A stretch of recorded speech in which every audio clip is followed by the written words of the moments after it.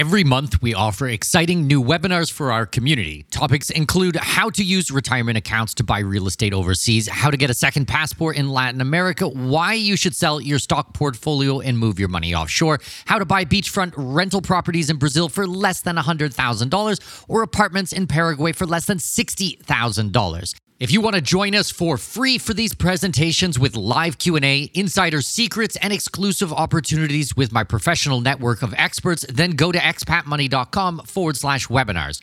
That's expatmoney.com/webinars to register for free upcoming presentations. expatmoney.com/webinars.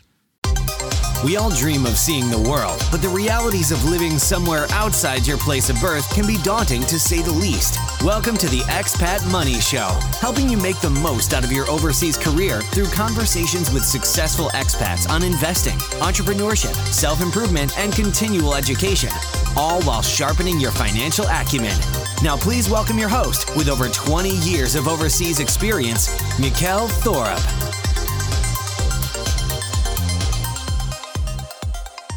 Hey everyone, Mikkel here. So before we get into today's episode, I just want to mention to you that you need to check out all the work we're doing on social media.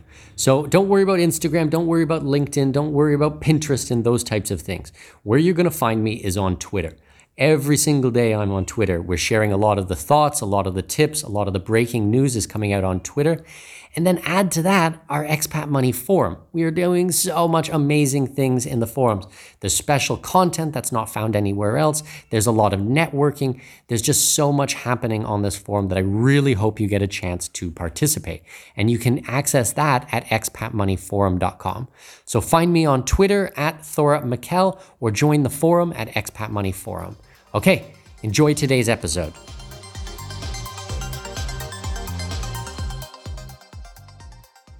Welcome, welcome, welcome. My name is Mikkel Thorup, and this is the Expat Money Show. Today's guest is an author, public speaker, influencer, content creator, and high-performance coach.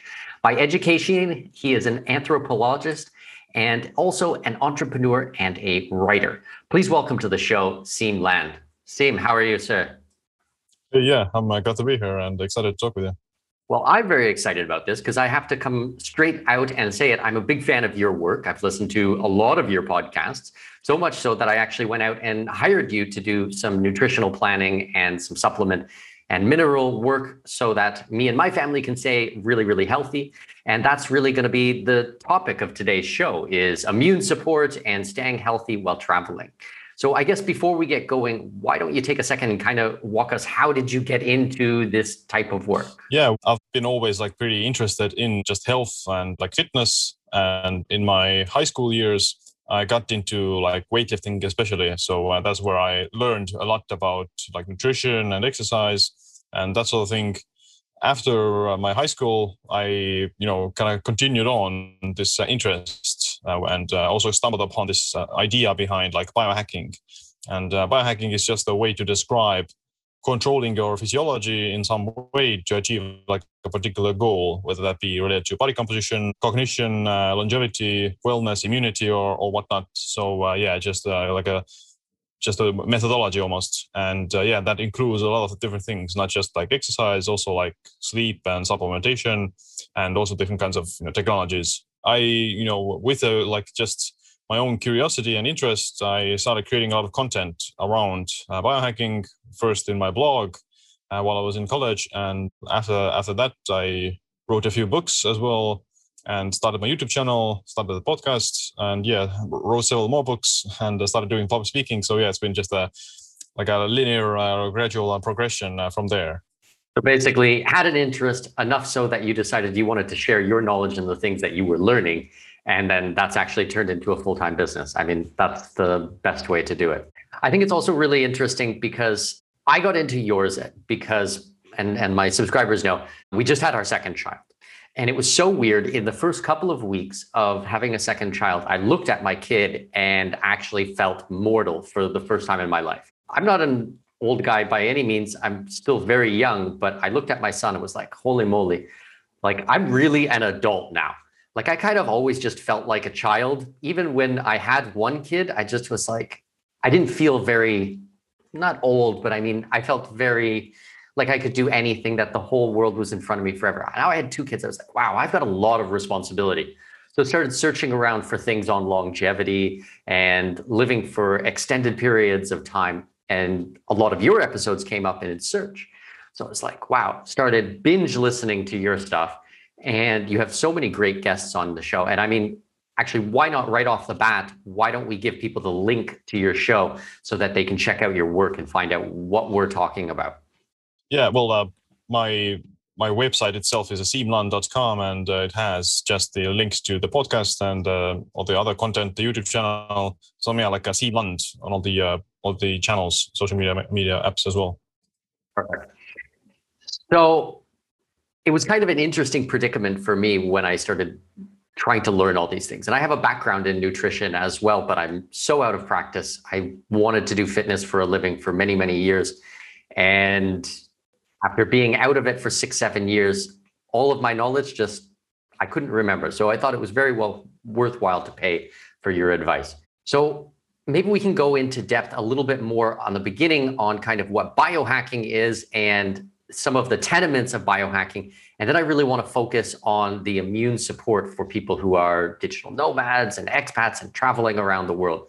And I don't want to get into COVID or any of that type of stuff because I think so much of it is politicized, but just staying healthy in general, with viruses, because it's no secret when you're going to different airports and you're meeting people from all over the world. I mean, you're going to be exposed to very, very different things. So I think that the first line of defense is definitely going to be your immune system. Yeah, absolutely. And I'll start off with like the biohacking itself. Biohacking, I look at it from a perspective of, it's a relationship almost between you, your body, your mind, and like the environment. All those things have like an effect on your health and well-being. And it's just a way of trying to achieve certain results, like lose fat, build muscle, be smarter, or sleep better, whatnot, and live longer. Those things are their goals. And that's actually something that humans themselves have been doing for since the beginning of time. Like we've always wanted to overcome our environment in some way, shape, or form. Like we wanted to hunt game better. We built spears.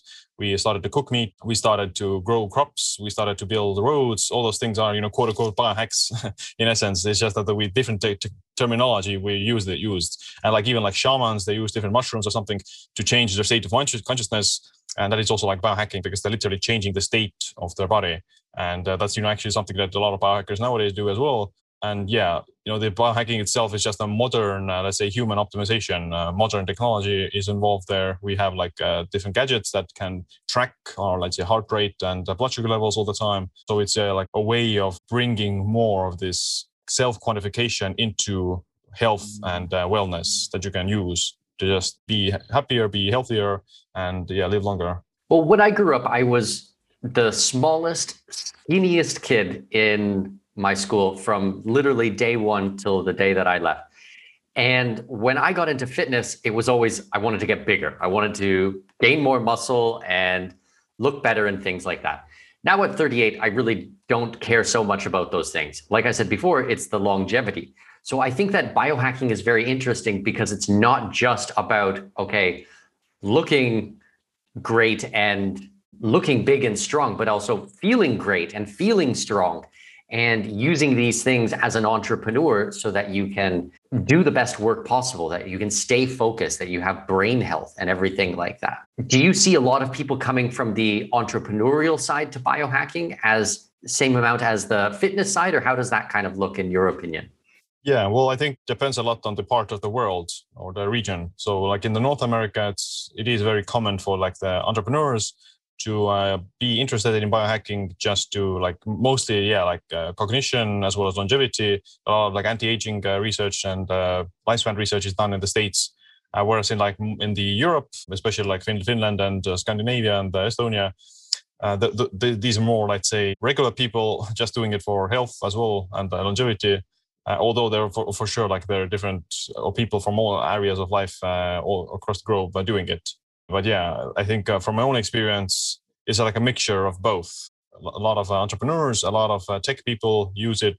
But if they are using it, then their kind of goals or their methods are also like different. They tend to be more oriented towards like supplementation and nootropics, as well as like minimal effect, those type of ideas of what's the least I can do to get the benefits of exercise and such. Whereas in like Europe, or let's say average people who are like housewives or fitness people even, then they're doing it more of like a holistic manner, that they also try to optimize their like environment, and they do saunas and the sleep and that sort of things. So they're not just solely focused on like a cognition or something. So okay, so let's break it into different types of sections. Like you said, okay, we have sleep, we have the nootropics, we have supplementation, we have fitness.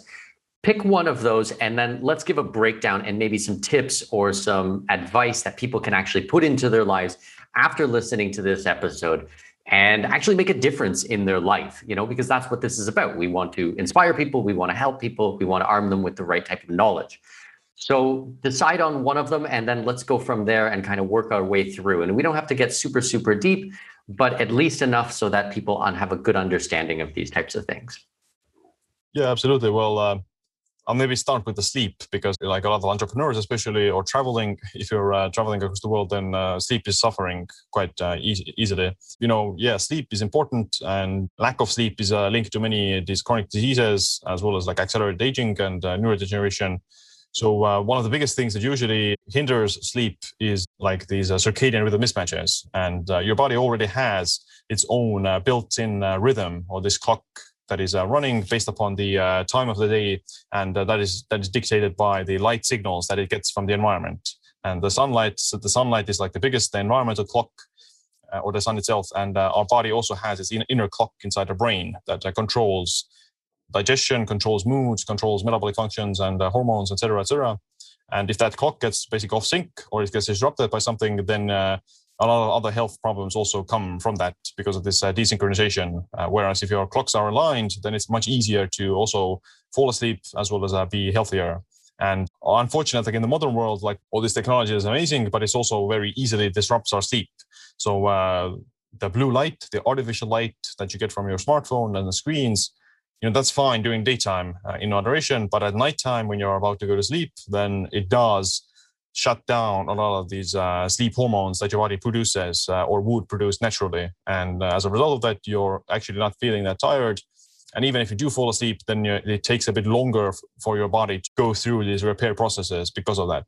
So a lot of this bright light at night, mostly this blue wave length spectrum from the smartphones, is one of the biggest things that subconsciously, as well as like directly physically, has this negative effect on your sleep quality. Okay, so with these hormones that you're talking about, is that things like melatonin? Because I mean, we see melatonin on the grocery store shelves or the pharmacy shelves, and it's supposed to be a sleep aid. Is that something that is good to take, not good to take? What's your opinion on something like that? Yeah, like melatonin is one of the hormones that is affected by these circadian rhythms. I do think, and melatonin is more than just a sleep hormone. It's also like an antioxidant. It regulates many like anti-aging pathways in the body and has the immune strengthening benefits. So it's very important. And if you are, let's say, blocking the melatonin production with artificial light, then you would have like worse health outcomes as a result of that. When it comes to taking a supplemental melatonin, then I'm not against it for sure. Like it can definitely increase your melatonin levels and improve your sleep quality. And there aren't any studies that would indicate that it would have like a suppressive effect on your natural melatonin production. So even if you stop taking it, then your body would resume producing it naturally. So that's fine, and that is good.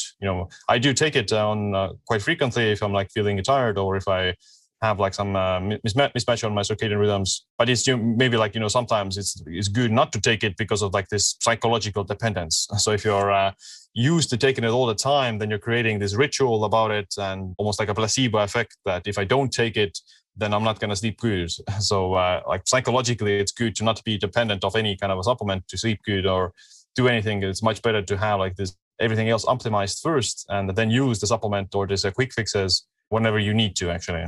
The reasons I always took melatonin in the past was, say I'm flying across the world and I'm on a completely different time zone. The way I always thought about it was like the reset button. If I'm normally going to bed at 10 p.m., but now 10 p.m. of where I am is actually the middle of the day in my new country, well, I need to completely reset my sleep schedule.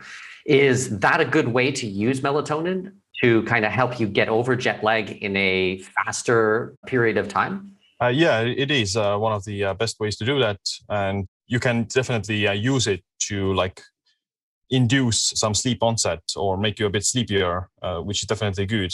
One of the best ways to actually help with jet lag, in my opinion, is this intermittent fasting. So not eating, because food has also like a really powerful effect on these circadian clocks. And usually, when you're flying, then your like metabolism is in this like suspended state, and it's waiting to receive the signal from your food intake to see like what time of the day is almost. So if you are, let's say, you're flying into a new time zone and you eat in that time zone, then your body, while having fasted during the flight, then eating in that new time zone helps you to adjust to the new time zone faster. Whereas if you were to eat at night in the new time zone, then your body would still think that it's night, even if in the original time zone where you flew from, it's daytime there. Your body would still think that it's nighttime. If you were to eat there. That makes sense. I never thought about that before. I do intermittent fasting. I was doing it before I met you, and then I've kind of ramped it up since I've been working with you. So I think I was doing like 13, 14 hours of fasting and around 12 hours of eating. So we've scaled that back. I'm doing about 16 hours of fasting and 8 hours of eating at the moment. It actually only took me about a week to get accustomed to it. I didn't think I was going to be honest. And actually, it was easiest instead of moving it all on one side. I was able to actually do it, stop eating a little bit later at night, and then start my first meal a little bit later in the day. So I just kind of carved, say, 1 hour off of each side. And I haven't had any adverse effects.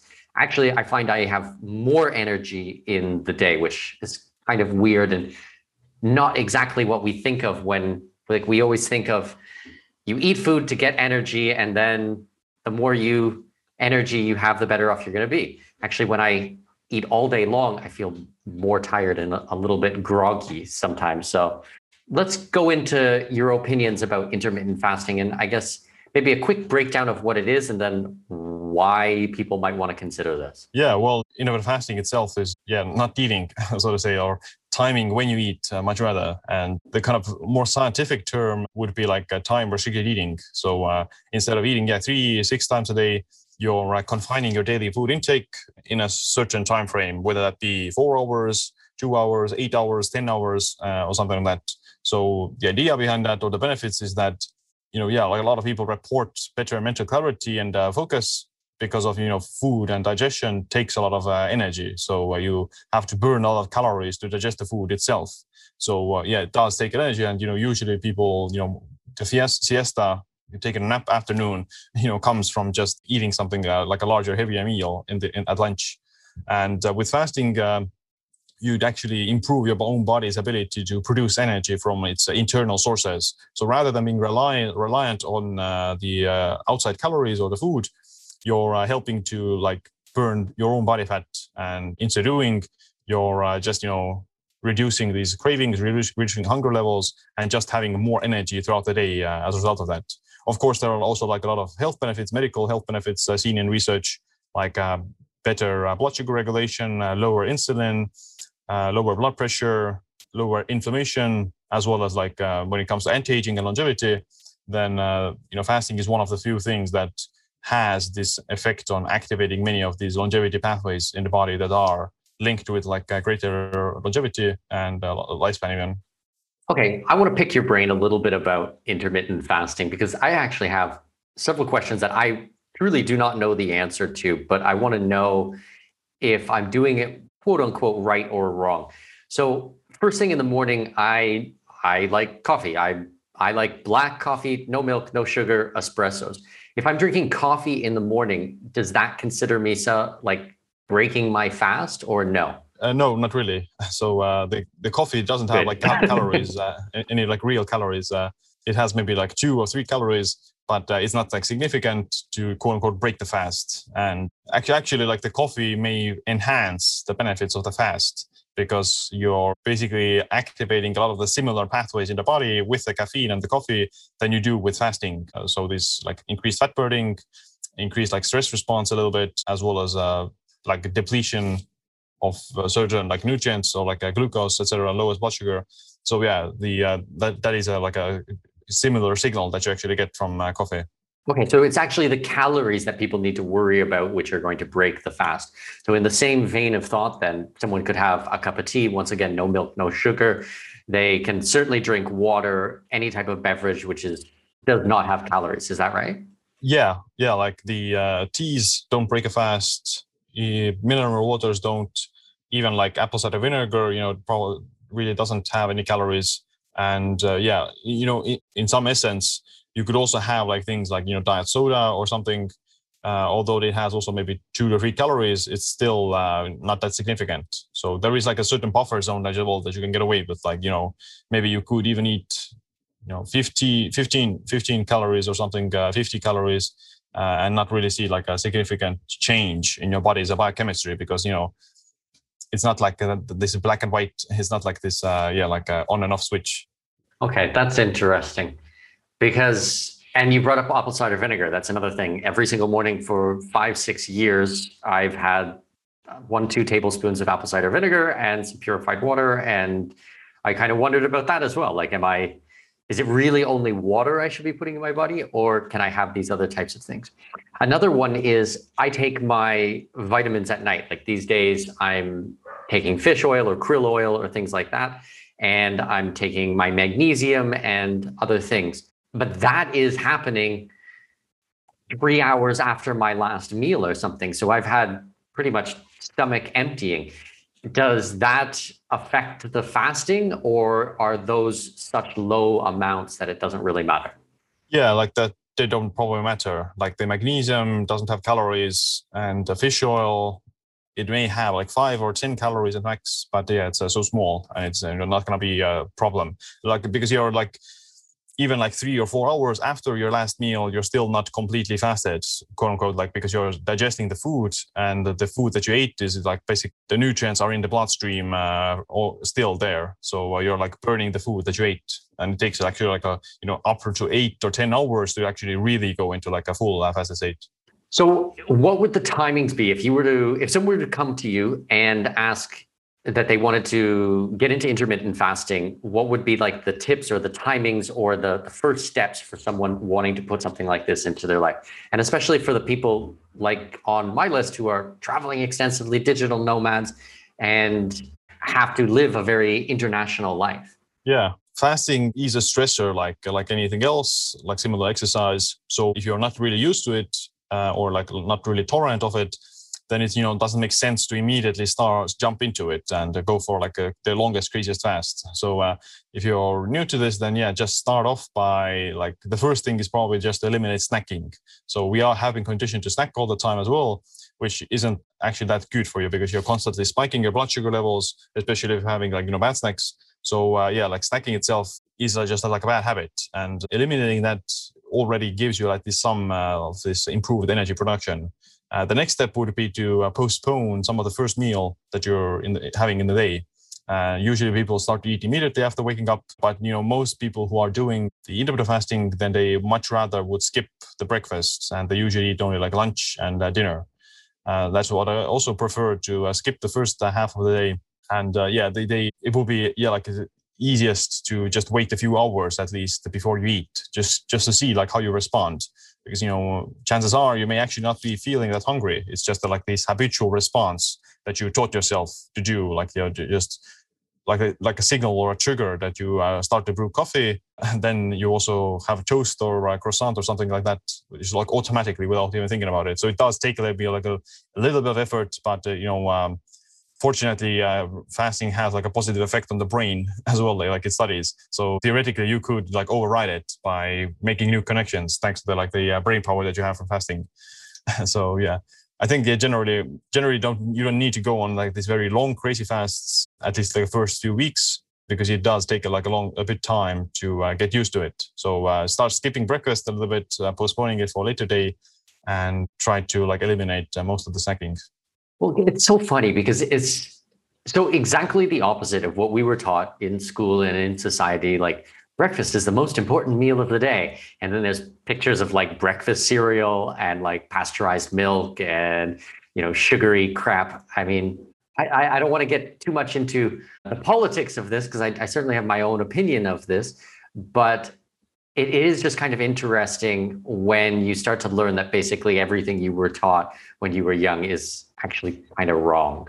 Yeah, there is. It's very hard to make money out of telling people not to eat. There's no products. Although there actually have been like new products that do come out, like these bars, like food bars that mimic fasting, quote unquote, that they don't kick you out of fasted state or they don't raise your blood sugar, etc. But it's still like a marketing thing going now. And then what about body composition? Does fasting have an effect on how your body looks as well?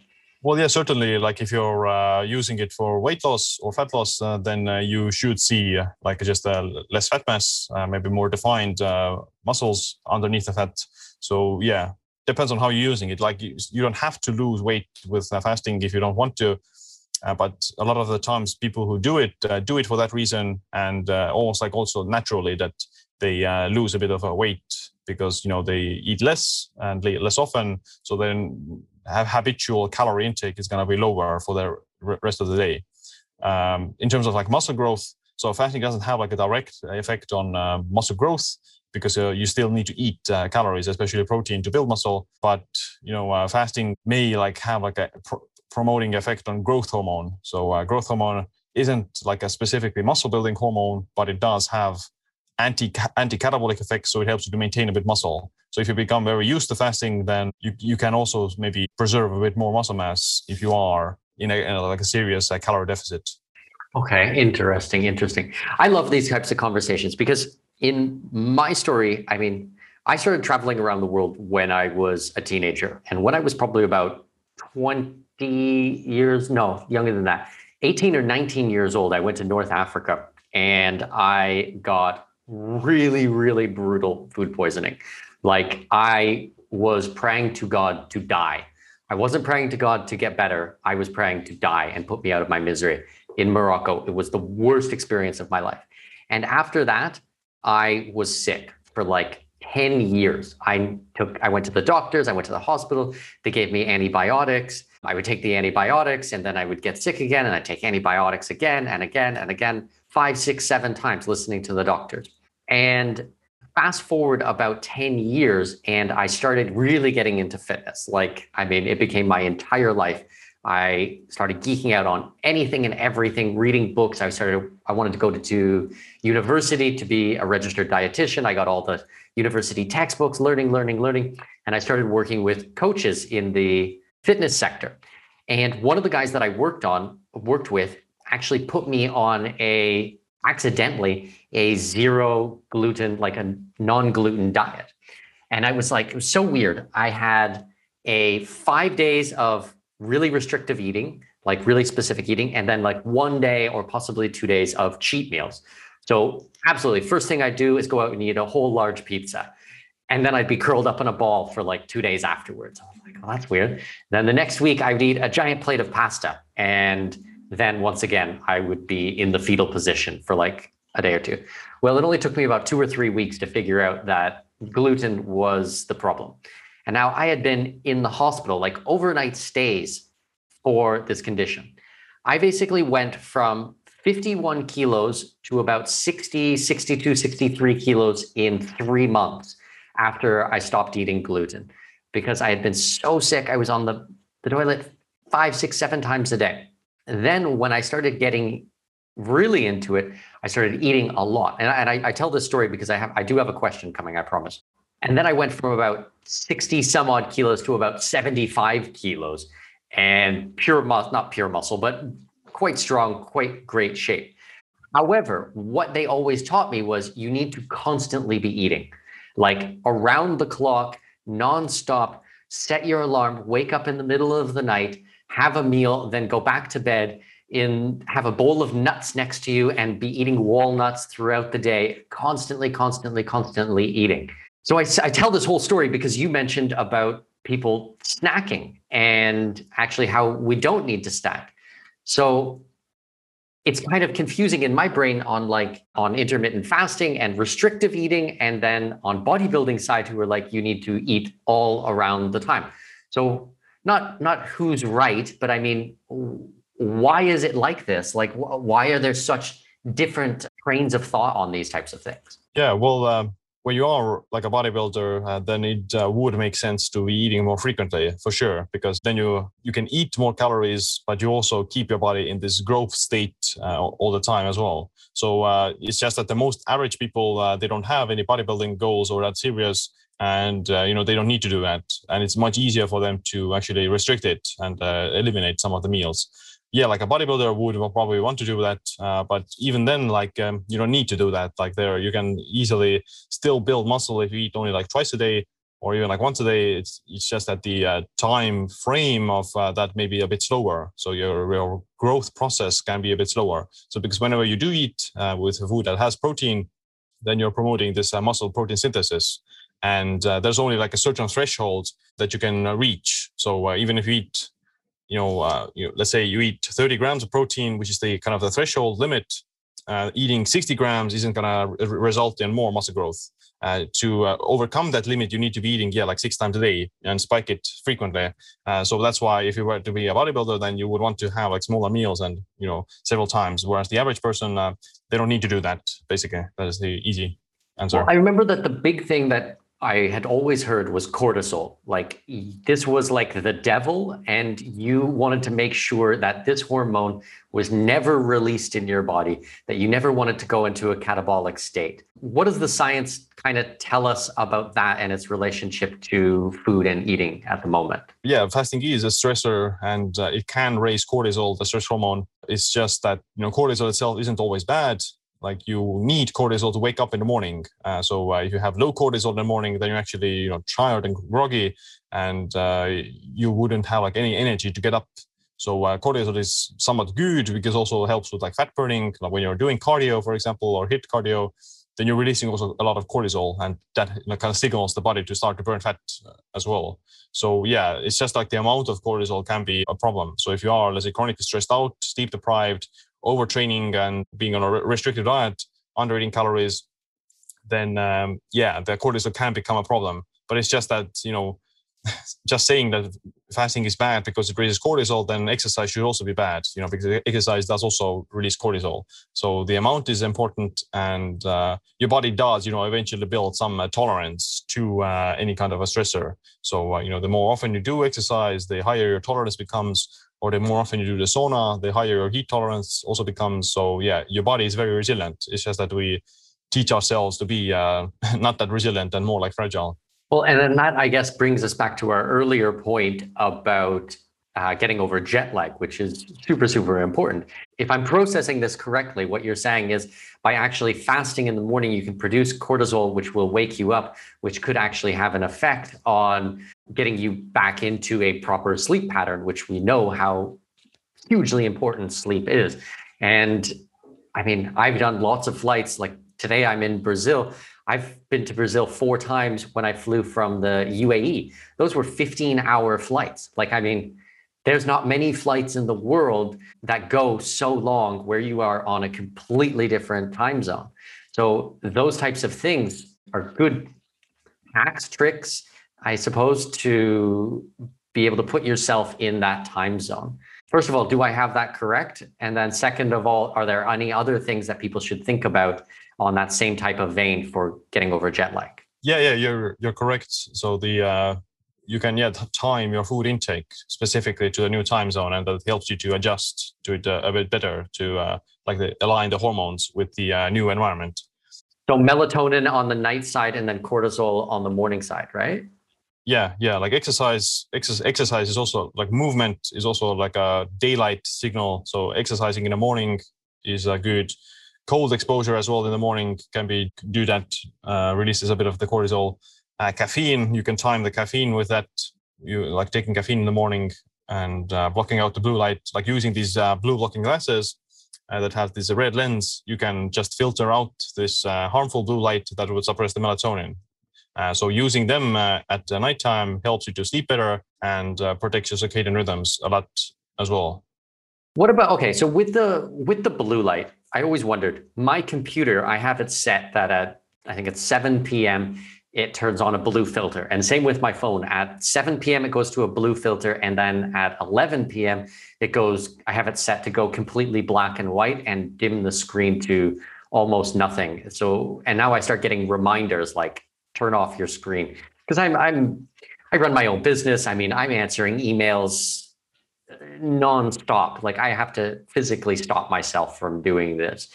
Do those types of filters that are built into the electronic devices, do they help, or is it really important actually to have an external one like the glasses, like you said? They do have some effect. So they do mitigate the majority of the light or reduce it. But there's still like the flicker is also something that can be damaging and harmful. Ideally you would still want to use the glasses, but the first best thing would be the filters themselves, as well as like for the smartphone, different kinds of apps have like automatically reduce the exposure to it. Okay. Very good, very good. And for the cold in the morning, is that like a cold shower? Yeah, the cold shower is the easiest way to do that. Some people also do like winter swimming or cold plunge, depending on time of the year. But yeah, the cold shower is just the fastest and easiest. Yeah. That's not fun. I'm just trying to think.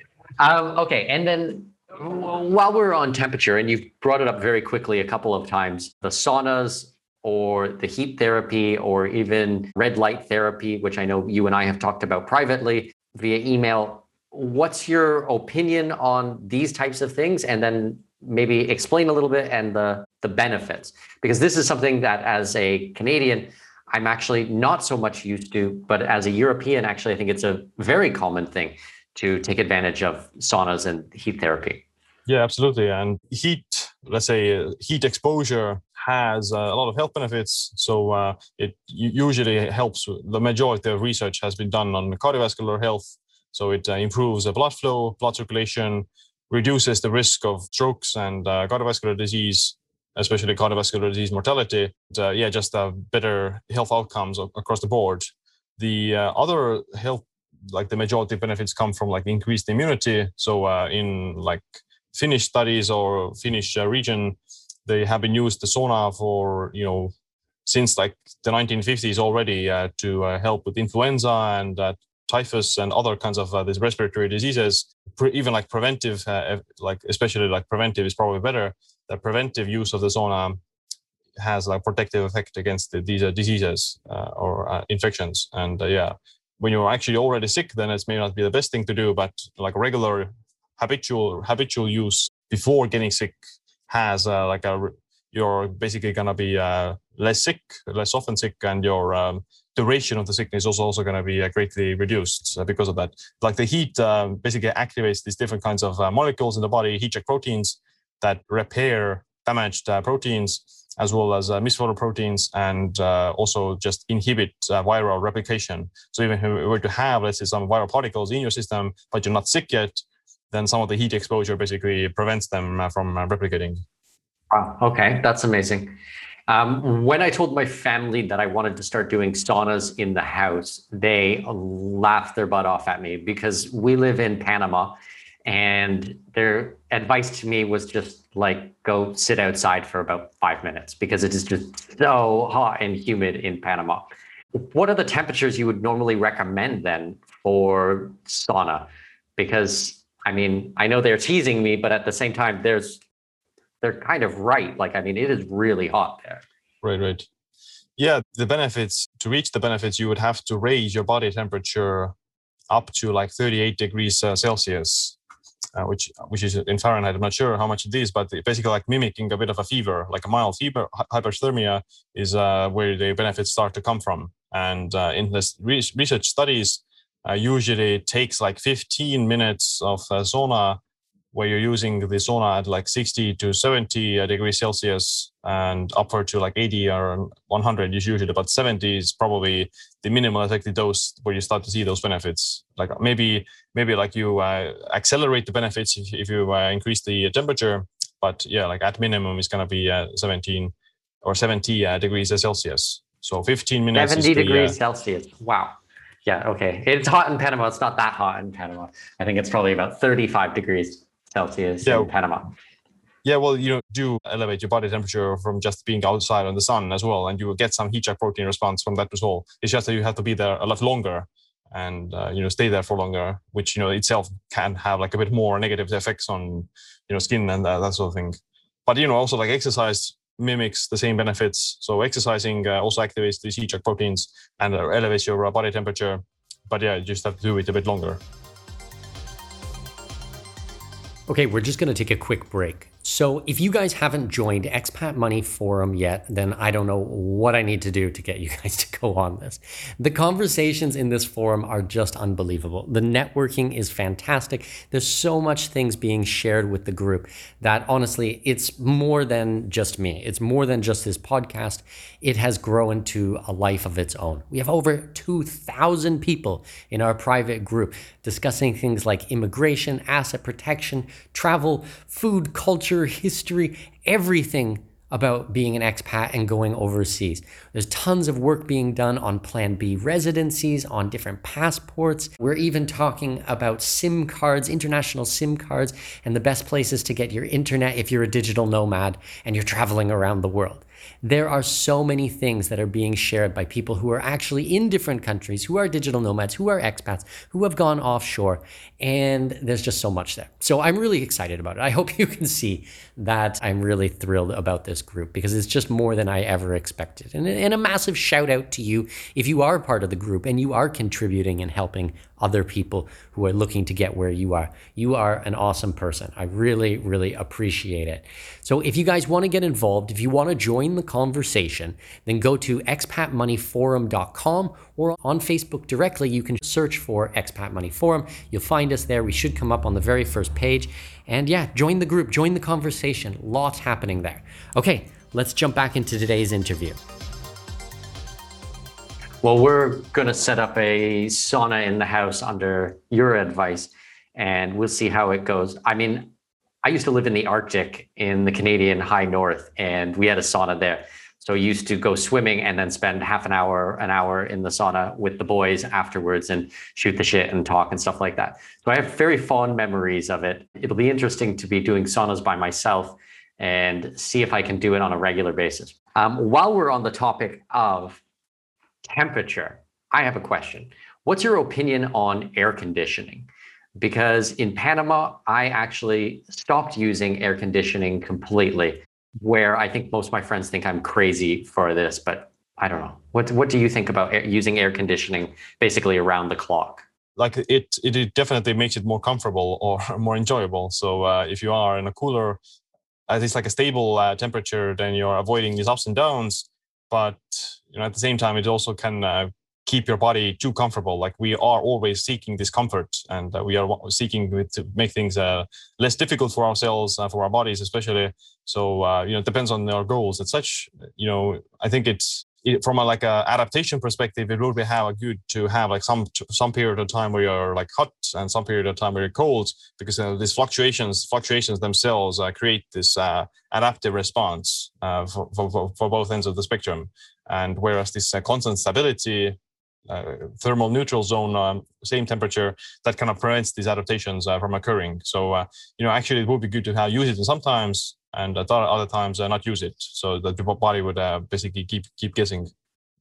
Okay, this is why I'll give you my train of thought, and I have not done any studies on this, but logically this makes sense in my brain. We're in Panama, it is 30 degrees outside. If I'm inside all the day and I'm using air conditioning, when I go outside, it's going to feel 10 times worse. I feel like I should acclimatize myself to Panama so that I'm used to it. And I can tell you, after a year of not using air conditioning, actually, I don't quote unquote feel so hot anymore. Yes, I sweat, and that's a natural and normal thing, but it's not like this oppressive heat like I felt when I first got there. I mean, we're using air conditioning all day long. We'd step outside and be like, oh my God, I can't take this. It's so hot. So I felt like I need to acclimatize myself. Now, when I lived in the UAE, that was kind of impossible. It was like 50 degrees, 55 degrees in the summertime. I mean, you just can't acclimatize yourself to that. But 30, 35, that seemed, I don't know, reasonable to me. And my kid, my wife, my mother, we all got used to it very, very fast. And actually, I hope my wife doesn't mind me saying this. She used to complain all the time about the heat in Panama. And since we turned off the AC, she never complains anymore. It's just like, that's just life and normal. So what do you think about that? Do I have it right, or do I have it? What does the science say? Well, yeah, there are actually some studies that if you are like exercising in a hot environment, so to say, then your heat tolerance goes up and your performance also increases compared to people who are used to or like training in colder environments, so to say, because their body, if you are used to living in a hot environment all the time, then you will eventually get used to it to a certain point. And whereas if you're cold, then something that is super super not even not that significantly hot, but slightly above your average, then it definitely feels hotter than it actually is.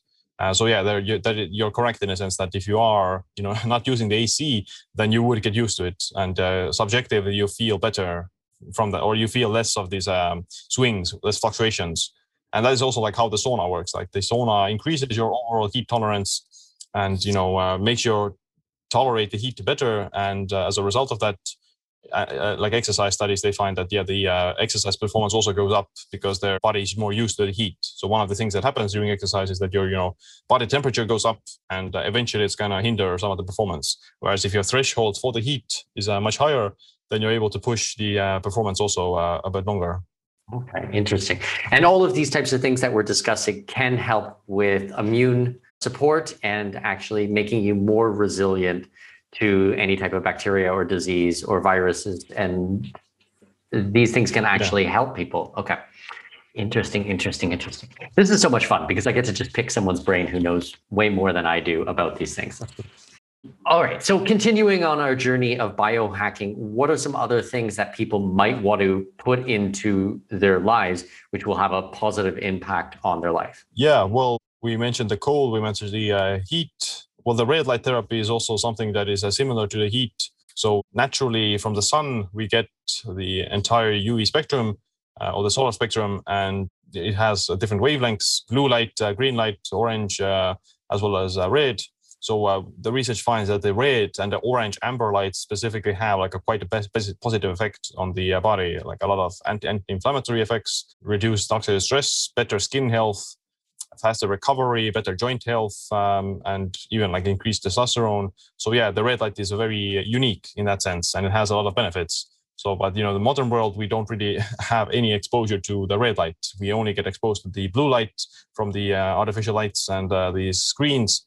So the excess blue light has like a really bad effect on just general health. Besides the sleep quality, it also causes DNA damage and can damage the eyes, etc. So it's a very quite harmful in excess, because if it's in an isolated form. If you get the blue light from the sun, then it's fine because you also get the red light that kind of counteracts it. So the idea is to it will be good to have like some artificial source of red light as well in your life with these different therapy devices that have this specific wavelength that you can use, maybe 10 minutes a day or something. And it's usually feels awesome as well, like really soothing, relaxing, and calm. Does it help produce vitamin D in the body, this type of light, or do you really need to get that from the sun specifically? And not the red lights. Yeah, the red lights don't do with the vitamin. There are like vitamin D lamps that have the UV light, more the bright light. I think the bright light is more for the vitamin D. Okay, because I know that in a lot of my research, it was saying that vitamin D is one of the best things to support your immune system.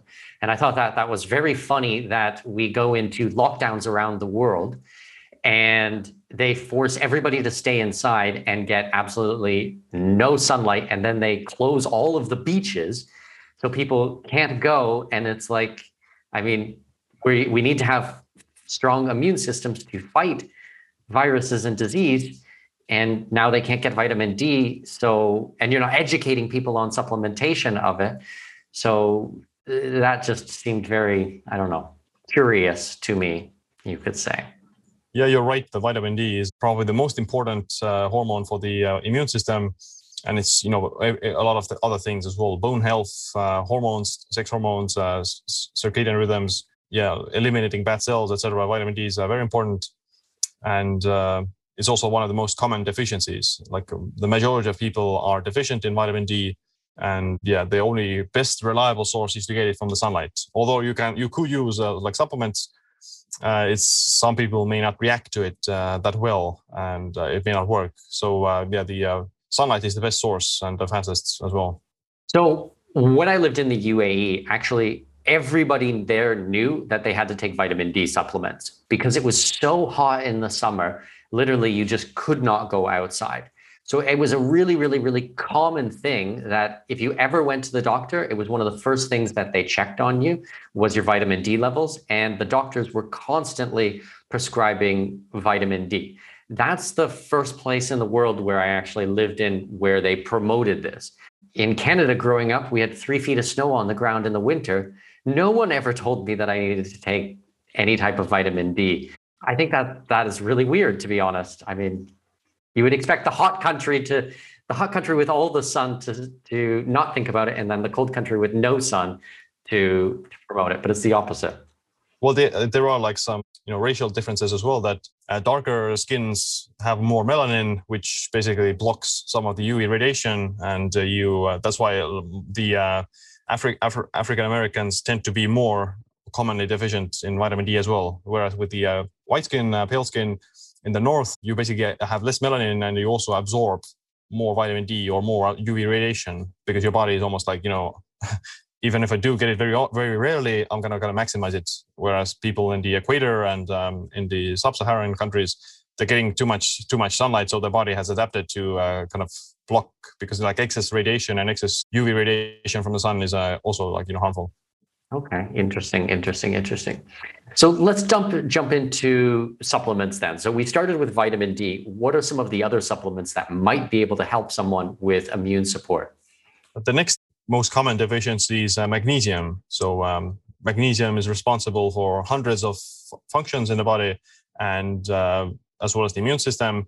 Usually what happens with like autoimmunity, or usually what happens with like an infection, is that the inflammation like almost takes over and creates this cytokine storm and this oxidative stress that leads down the path of more damage from the infections. And magnesium usually helps to kind of counterbalance that. And if you have like sufficient levels of magnesium, then this imbalance is not going to set in, because your healthy immune cells are able to do their work, whereas with magnesium deficiency, they're not able to fuel themselves. So what magnesium is important for that in this regard, but it is also important for like sleep and stress management, relaxation, plus a bunch of other things. So that's why people usually are at least not getting the optimal amount of magnesium from their food. So over the past few decades, there's been like a 30% reduction in the amount of magnesium and all minerals in our food, because of like erosion and pesticides and poor agricultural crops. Those things reduce the amount of magnesium in our food, and it's also very hard to get it from like the food sources. It's very rare. Like you get it from spinach and pumpkin seeds and almonds and salmon maybe, but they're not usually the most commonly eaten foods. So you would already have to go out of your own way to get magnesium from whole food sources itself. So just taking a supplement is one of the easiest ways to do that. Do you think that by eating organic food, that the organic food will have higher levels of the minerals that people need, or does that not matter? It does, certainly. Yeah, like the organic foods tend to be more nutrient dense and also have like more antioxidants and things like that. So yeah, that is one of the let's say perks of the organic foods. That's more nutrient dense and less pesticides and things like that. Okay. Well, definitely the pesticides, fungicides, insecticides, I mean, all of these types of things, that makes sense right off the bat. But it is interesting that the actual food can be more nutritious and have more of the vitamins and minerals in it that you need. So you might actually be a lot beneficial, because I think a lot of people look at the organic food, look at what the price is, and then decide that, is it really worth it or anything like that? But actually it might make financial sense as well if you're looking at a cost-to-cost basis. if you're not having to supplement with all of these expensive other things, if you're actually getting what you need from the vitamins. I'm just kind of thinking out loud here, but it's interesting. No, you're right. I mean, you're right. Like you could pay for the slightly expensive foods, or you could pay for the medical bills later down the line. So yeah, exactly. That's even better point. Yeah. That's another thing that I really love about Central America is in a lot of places in Central America, the food is just naturally organic because the farmers just don't have money to pay Monsanto for these massive amount of chemicals to dump all over the fields.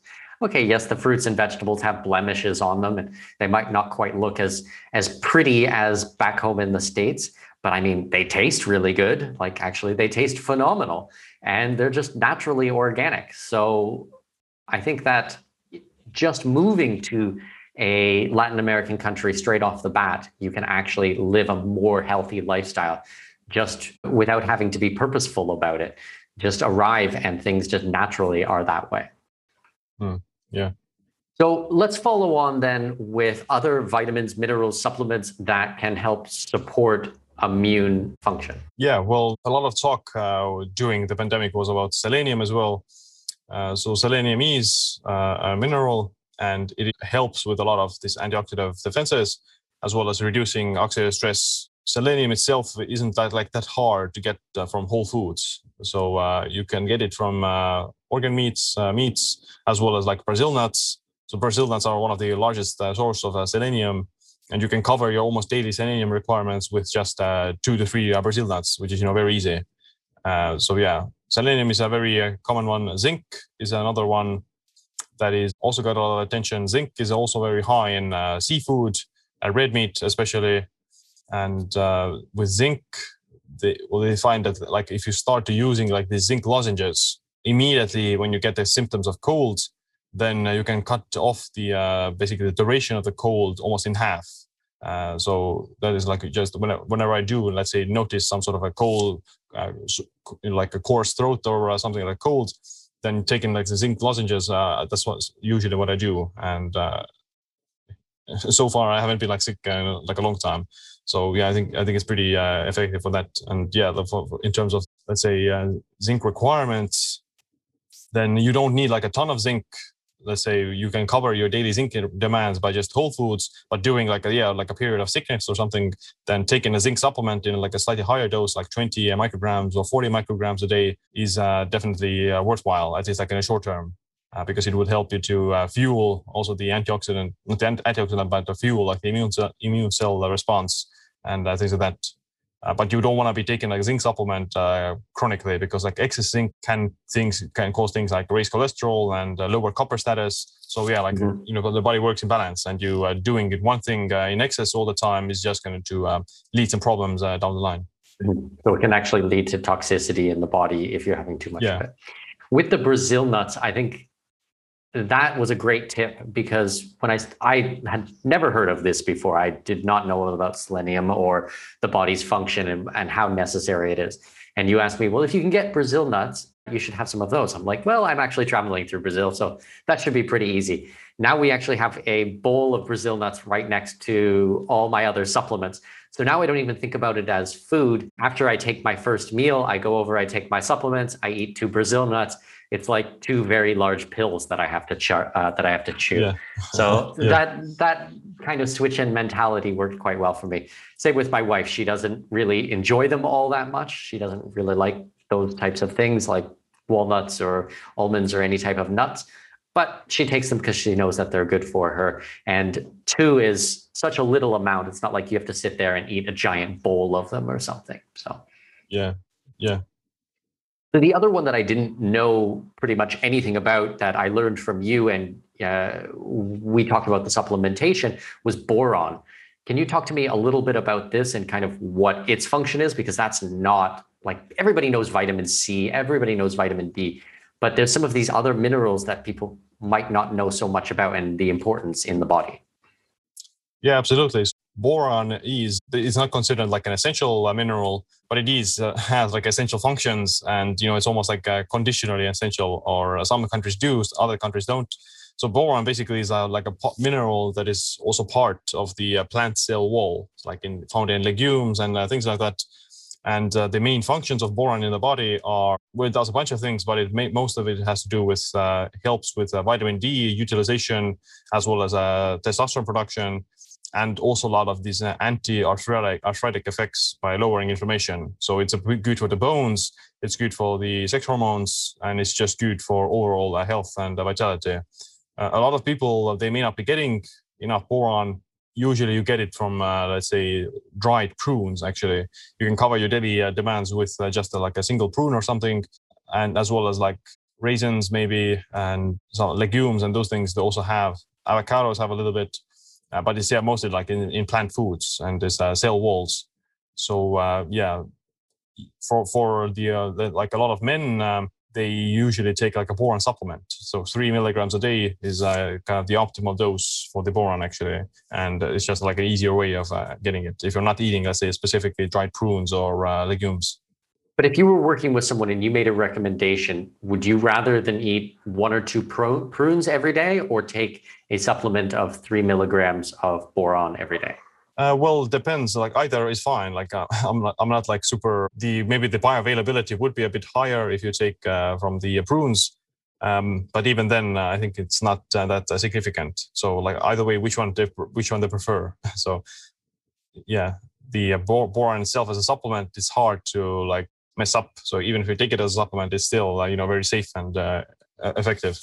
Yeah, because I think that a lot of times people are a little bit fearful because, I mean, I went on WebMD the other day. We were looking at the back of the packages and we were like, okay, I wonder what the RDA is for this. And then you go on WebMD and they're talking about, if you have excess of this, like you can die. And like, I'm not specifically talking about boron, but I mean, lots of these minerals. I'm like, and my wife's like, oh, that's a little bit scary. I'm like, well, not really. I mean, you would have to have like buckets of this. Like, I mean, they don't really educate you.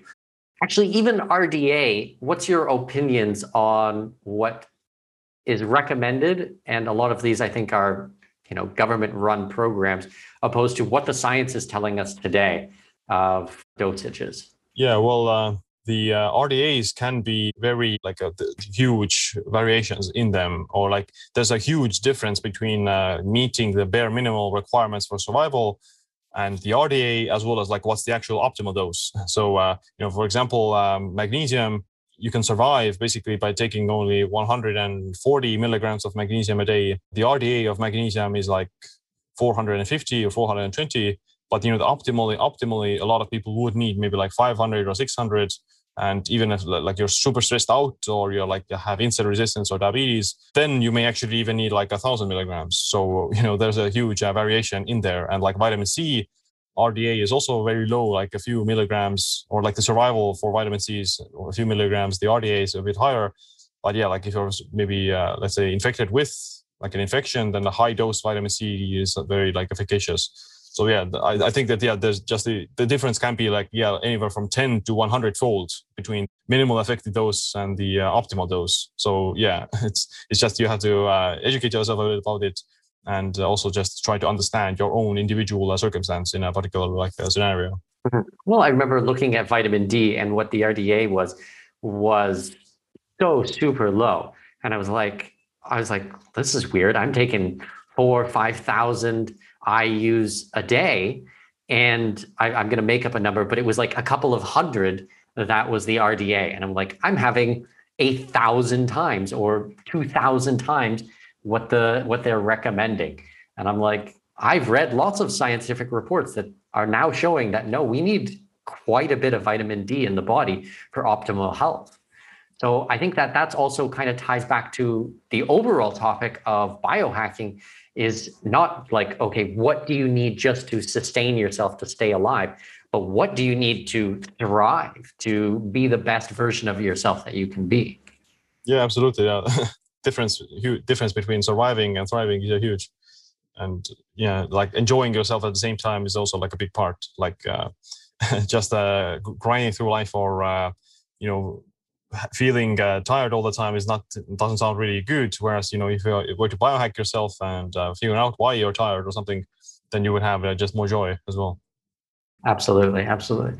Well, I mean, I've noticed a massive difference in my life I told the story about my weight and how that's affected me by changing my diet and in the optimal way that works for me. But even just over the last couple of months of working with you, I mean, I've noticed a difference. And with the magnesium, I've never slept so well in my entire life. And people are always like, "Oh, you have a new baby. Are you getting any sleep?" I'm like, actually, I'm sleeping amazing. It's so funny too, because I think because I sleep so well and my wife is taking magnesium and she's sleeping so well, that our son is actually sleeping better too, because he's in a more calm environment and he sleeps through the night completely. Like he's up once or twice to eat and we change his diaper and then that's it. And then we all fall back asleep. I've never had such deep sleep in my life as with the magnesium. And then one other thing that I learned from your podcast, not from working with you privately, but was Brain FM. You were talking about it on one episode, and we started putting that on. It's basically white noise. And actually, I'll let you describe it a little bit and what your opinion on it is. From my side, it's certainly helped quite a bit. Yeah, well, this white noise can be very beneficial for like creating this background noise that blocks against the outside noise. So if you're like in this like a bubble, almost a bubble of white noise, then the outside noise has less of an effect. And that is also like maybe creates this subconscious like coherence, like our brain is, it likes these certain patterns and vibrations. And if it is vibrating in this certain frequency, then you're, calmer, more relaxed while listening to it, and also kind of synchronizes yourself with that. And it usually helps with sleep. Any kind of like different kinds of these apps have like similar effects that your brain, you can change your brain state, by changing some of the frequency or the kind of frequency of the music that you're listening to. And because your brain, has certain frequencies, alpha waves, delta waves, beta waves, etc., and they are correspondent with certain, let's say, activity states as well. If you're like a meditative state, then it's in more like this alpha wave state. Wakefulness is delta, if I'm not mistaken, or if it's sleep, or beta is wakefulness, and delta is sleep. So yeah, you can kind of actually listen to those noises, those waves, those sound waves, and also change your own brain's state. Yeah, it is noticeably different. I mean, if I have a ton of emails to respond to, or if I have to write an article or I have to do client work, I'm now putting on Brain FM and I can just plow through for hours on end.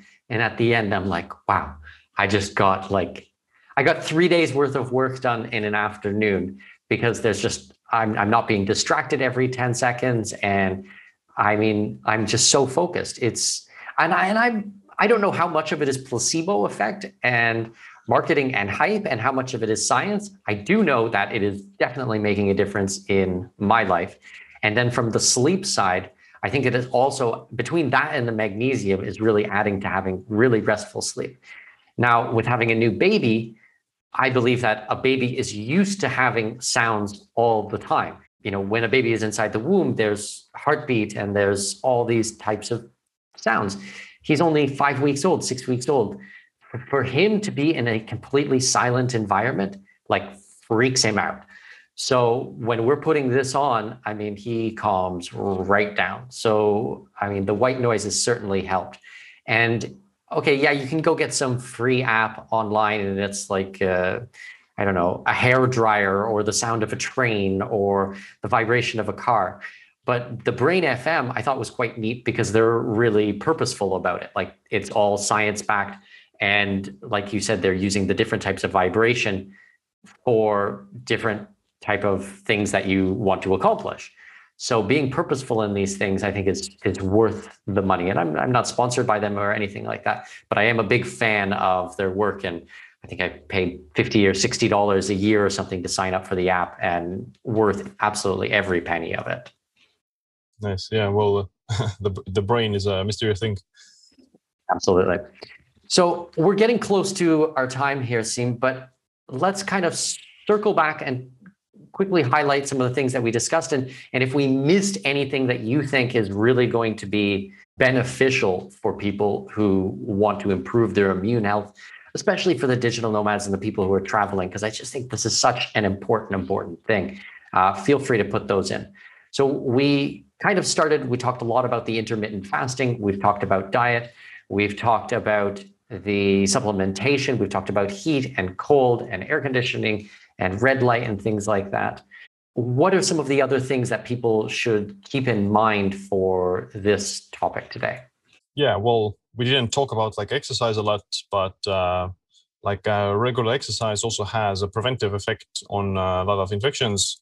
So like metabolic health is huge when it comes to determining your outcome of any infection. So if you're with diabetes or high blood pressure, high triglycerides, metabolic syndrome, then basically your immune cells are weakened, and your ability to react to any virus or infection is also lower. So yeah, taking care of your health is important. That means not overeating calories, exercising regularly, doing some intermittent fasting maybe can be useful. But yeah, like regular exercise is also just besides the health benefits, also has like a directly impactful benefits on the immune system. But with the caveat that like overtraining is something that actually weakens your immune system. So you have to find like the optimal sweet spot. So being sedentary is bad, overtraining is bad, but the regular exercise a few times a week, maybe like 3 to 4 times a week, and not any more than like an hour is probably the best like the amount.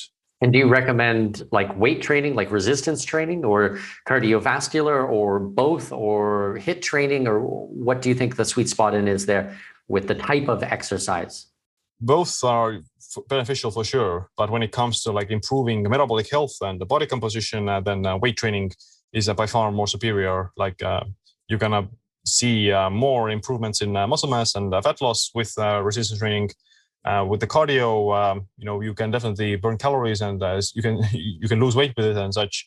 But usually it doesn't accompany the change in muscle mass, which is quite critical for determining how insulin sensitive you are and what your blood sugar levels after a meal. That's much more determined by your muscle mass. So yeah, that's why I much rather prefer build muscle, but you can do the cardio just an addition.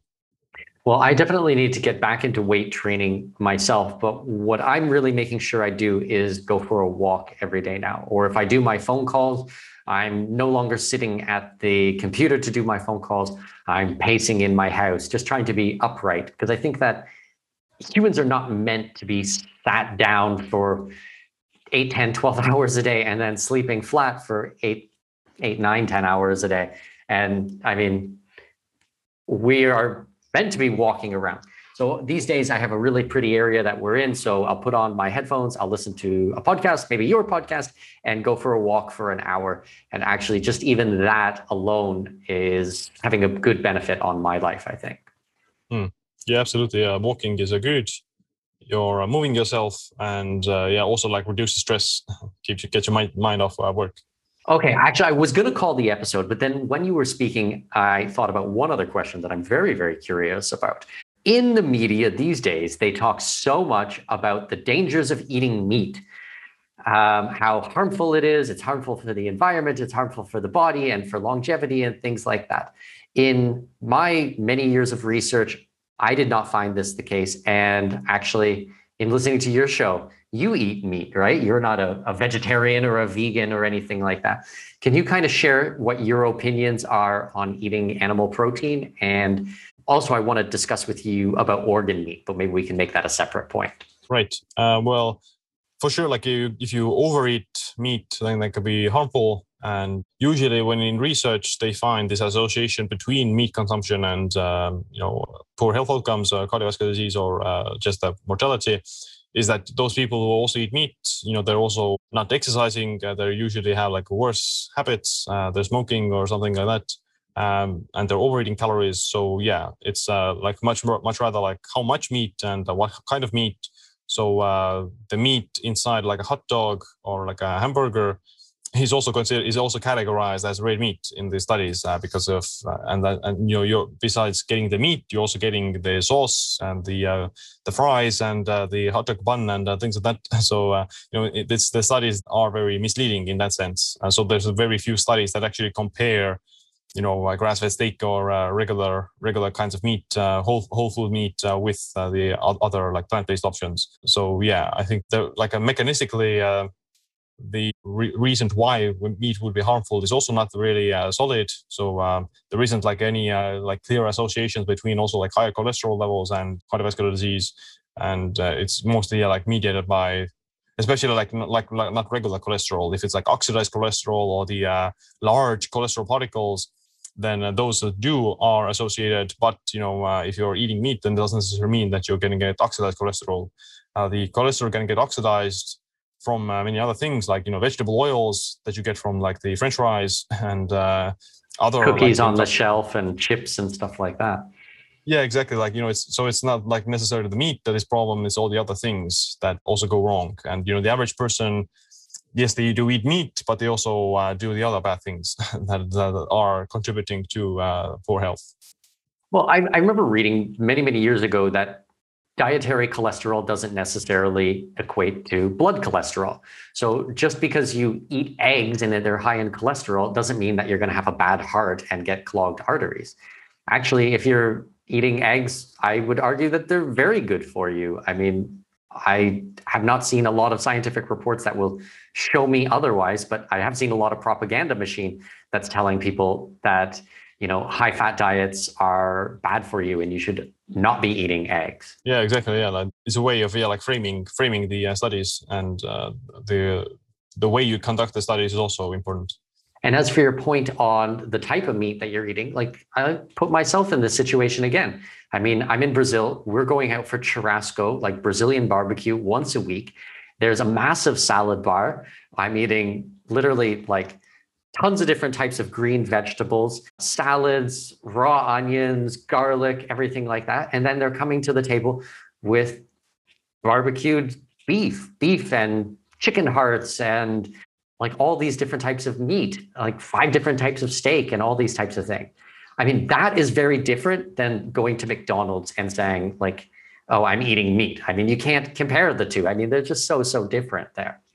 So I think that the type and the quality is you have to put that into context as well. Yeah, absolutely. All right, organ meat. Let's dig into organ meat for a few minutes here. This is something that I have struggled with from a not just a taste side, but also from a mindset side. As a Canadian, we're kind of served meat usually on like you go to the grocery store, it is a boneless, skinless chicken breast on a piece of styrofoam. That's it. Like we don't have much of a relationship with our animals at all. And we don't really see a lot of the organ meat on the grocery stores shelves. Now, I've been gone for 20 years. I married a woman from China. They eat literally everything. I have been watching her for years eating it, and okay, I try everything, but putting it into my regular diet was not a big thing. I listened to your podcast over the last couple of months, and you are a big fan of organ meat. Can you kind of explain to us why someone should also be a fan of organ meat, or what they should know about it to make an informed decision? Yeah, well, the biggest thing is that organ meats are the most nutrient-dense foods out there, and they have all the vitamins and minerals that your body needs. And yeah, that's pretty much it, though. The biggest reason why you may want to incorporate some organ meats. So liver is king of that, and yeah, you can just almost cover all virtually like all the vitamins and minerals with just like 1 ounce of liver, and yeah. It tastes, somewhat different, but yeah, it's really nutrient dense, and you don't necessarily. I don't think you need to eat them, but it's just like so easy to cover all your vitamins and minerals with that. So it's like why not? Mm-hmm. And is there any difference between chicken liver, pork liver, and beef liver? Like we're eating beef liver, I'd say 3-4 days a week now, which. I mean, 1 to 2 ounces, like you had said. So I'm not sitting down for an entire plate of liver. There's not a huge difference between the livers or the types of liver, so they're all pretty similar. Okay, well, that's good. I mean, chicken livers are, I've had chicken liver pate or duck liver pate. Those are quite tasty. The beef liver just fried beef liver is challenging. I mean, I'm learning. I'm getting accustomed to it. The chicken hearts at the barbecue, I think I've had them maybe 5 or 6 times now over the last couple of months. And the first couple of times, I swear I didn't even taste it because I was just trying to get my head through it. now we were there a couple of days ago. We had it, and I was like, actually, these are really delicious. Like they're really meaty flavor, and they're not that irony flavor that I mean is normally. They're not normally associated with like liver. Like liver is like a really intense flavor that people need to get their head around. The chicken hearts just tasted like really meaty. What are some of the other organ meats that someone might want to look into, or maybe the organ meats that have a lot of benefit that are easier to start, I suppose? Well, the easier to start is a heart. So heart is actually pretty tasty and very like stingy or rubbery, and almost like tastes like steak. So that is the easiest one to start. It does have like a slightly less nutrients than liver, but it's still a good source of other nutrients like CoQ10, which is actually good for the heart, and mitochondria. Another one is maybe like kidney, but yeah, it's a very like a very, very strong taste and very like unpleasing. So yeah, I think I'm personally not eating any kidneys because I'm just eating liver. Right? Like the liver itself covers almost everything that you need, and I may have like some heart or even like beef tongue is actually pretty tasty. The other crazier ones like spleen or pancreas or kidney, yeah, I'm not like really eating those. I'm just focusing on the liver. I always wondered about liver though, because the liver is a filter for the body. So a cow's liver, the cow eats stuff, and then the liver filters out the bad stuff. It is kind of counterintuitive to me that we would want to eat the organ, which is a filter. How does that work? Like, I just don't get it, to be honest. Well, yeah, the body or the liver filters toxins, but doesn't store them. So doesn't store them. Okay. Yeah. So even if it filters them, this doesn't stay there. And most of the toxins are actually in the fat tissue. So because they're stored for calories, and they're put into like the pantry basically. So the fat tissue is actually more toxin rich than the liver or the kidneys. So yeah, like if you were to be concerned with that, then you would be more interested in eating like more grass-fed stuff and that sort of thing. So the liver itself is like pretty safe. Okay, and by fat you mean fat anywhere in the cow? Like, I mean, I eat ribeyes. I like the fattier the better. I mean, just from a taste perspective. I don't know about it from a health perspective. Right. Well, usually the subcutaneous fat is more of this pantry type of thing that where it stores the calories and extra fatty acids, but like the visceral fat, the like intramuscular fat and fat around the organs, that is more like the quote unquote unhealthy fat, visceral fat. So the like Wagyu beef is probably not the healthiest form of it, but regular steak is probably fine, I think. And even then, like the quantities themselves are like so small that it doesn't really have like a huge impact. Okay. So that's the piece of the puzzle that I was missing with the liver, because I would logically think about it like, okay, it's a filter. It takes out all the stuff that is bad for the body. Why would I want to eat that? But you're saying you want to eat that because it filters things, but it doesn't store it there. So as soon as it filters it, it's pushing it to other parts of the body. So you're not actually eating a concentrated version of the bad stuff. Okay, this has been an amazing episode, and I've certainly learned a lot from you today, as well as working with you over the last couple of months. Why don't you explain a little bit about how you help clients traditionally? Because I've talked a little bit about my story, but I mean, you work with people all over the world. I do have people from like all walks of life, entrepreneurs, poker players, regular housewives, and personal trainers even. Yeah, like usually what I'll do is, I'll assess their like situation in the beginning, like if they have like some blood work, they should do for that for sure. They have genetic tests, DNA tests. Those are all useful information.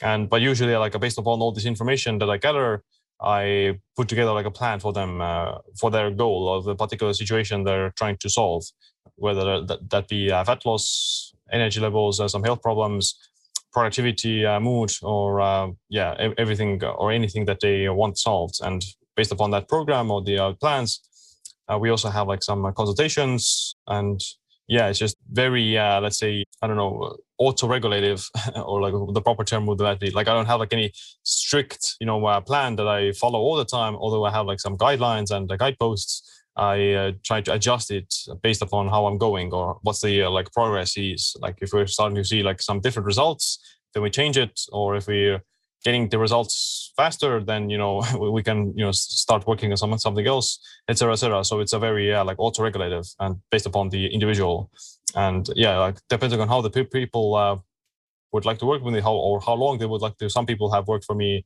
for up to 2 years now, whereas others usually do like on and off type of consultations. They may take a consultation, try things out for maybe 2 months or so, then come back, etc. And it depends on the person. Amazing. I love it. Siim, brilliant conversation today. Learned so much from you. I really appreciate your time. If my listeners want to get a hold of you, if they want to find out more about what you do, where can we send them?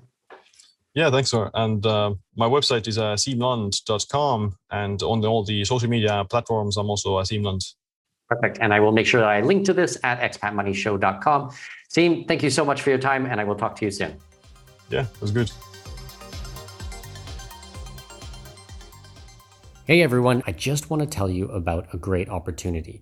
You see, we've had a massive interest lately in learning a second language, and I do a lot of my language training with my very good friend Ollie Richard. We've been friends for 3 or 4 years now, and he's been on my program and I've been on his program, and he spoke at my conferences and I've spoke at his conferences, and he really is a genius. His techniques for teaching languages are just out of this world. He actually makes it fun and enjoyable. He was one of the main drivers for me rekindling my interest in Spanish. And under his tutelage and his advice and using his programs, I went from really crummy Spanish to quite fluent in a really short amount of time. So if you are looking to learn a second language or maybe even a third language, what I want you to do is go to expatmoneyshow.com/language, and it's going to redirect you to some of all these best courses out there in the world.